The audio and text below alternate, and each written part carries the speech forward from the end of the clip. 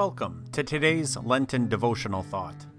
In today's devotion, we cry with the Palm Sunday crowds, "Save us!" The devotion is based on the words of Mark 11, verses 9 and 10. Those who went ahead and those who followed shouted, "Hosanna! Blessed is he who comes in the name of the Lord! Blessed is the coming kingdom of our father David! Hosanna in the highest!" He sat, trying to catch his breath. He was exhausted. He had barely managed to escape the jaws of the massive dogs chasing him. But his ordeal was not over. There he sat on a branch that was holding him, for now, while those massive dogs paced below him.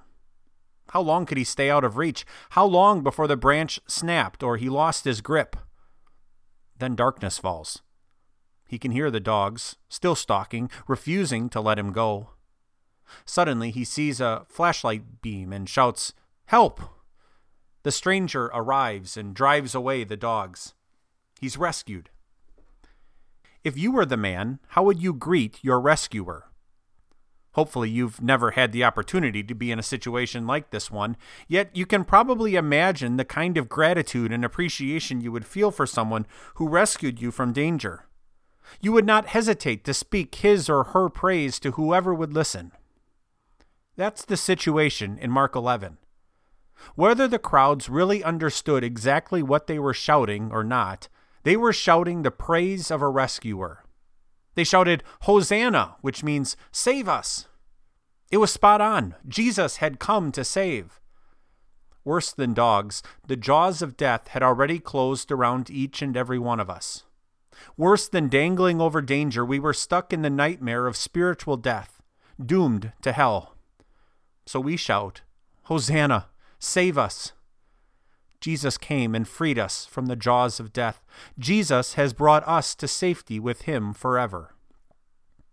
Of all that the people may or may not have known, we do know that they almost only shouted Hosanna to those powerful enough to save. Jesus is our King. In fact, he is the Son of David that God promised to send, who would reign on the eternal throne of God. That throne is one of grace, love for people who do not deserve it, like us. That throne is one of power, power over sin. That throne is one of life, life over death. That throne is eternal, an eternity over hell. And all of this from the one who left heaven's throne in order to take his seat on a donkey. But he chose that donkey and the pathway that eventually led to the cross because he would not abandon us. So it is right that we would join the crowd in shouting, "Hosanna," because Jesus has saved us. We pray. Hosanna, Lord Jesus, thank you for coming to save me. Your sacrifice in my place has rescued me from sin, death, and hell. Help me to live my life always giving you praise. Give me many opportunities to shout your praise because you have saved me. Hosanna. Amen. Thank you for listening. I pray today's devotional thoughts strengthen you in your faith and in your relationship with your Savior. God bless and keep you.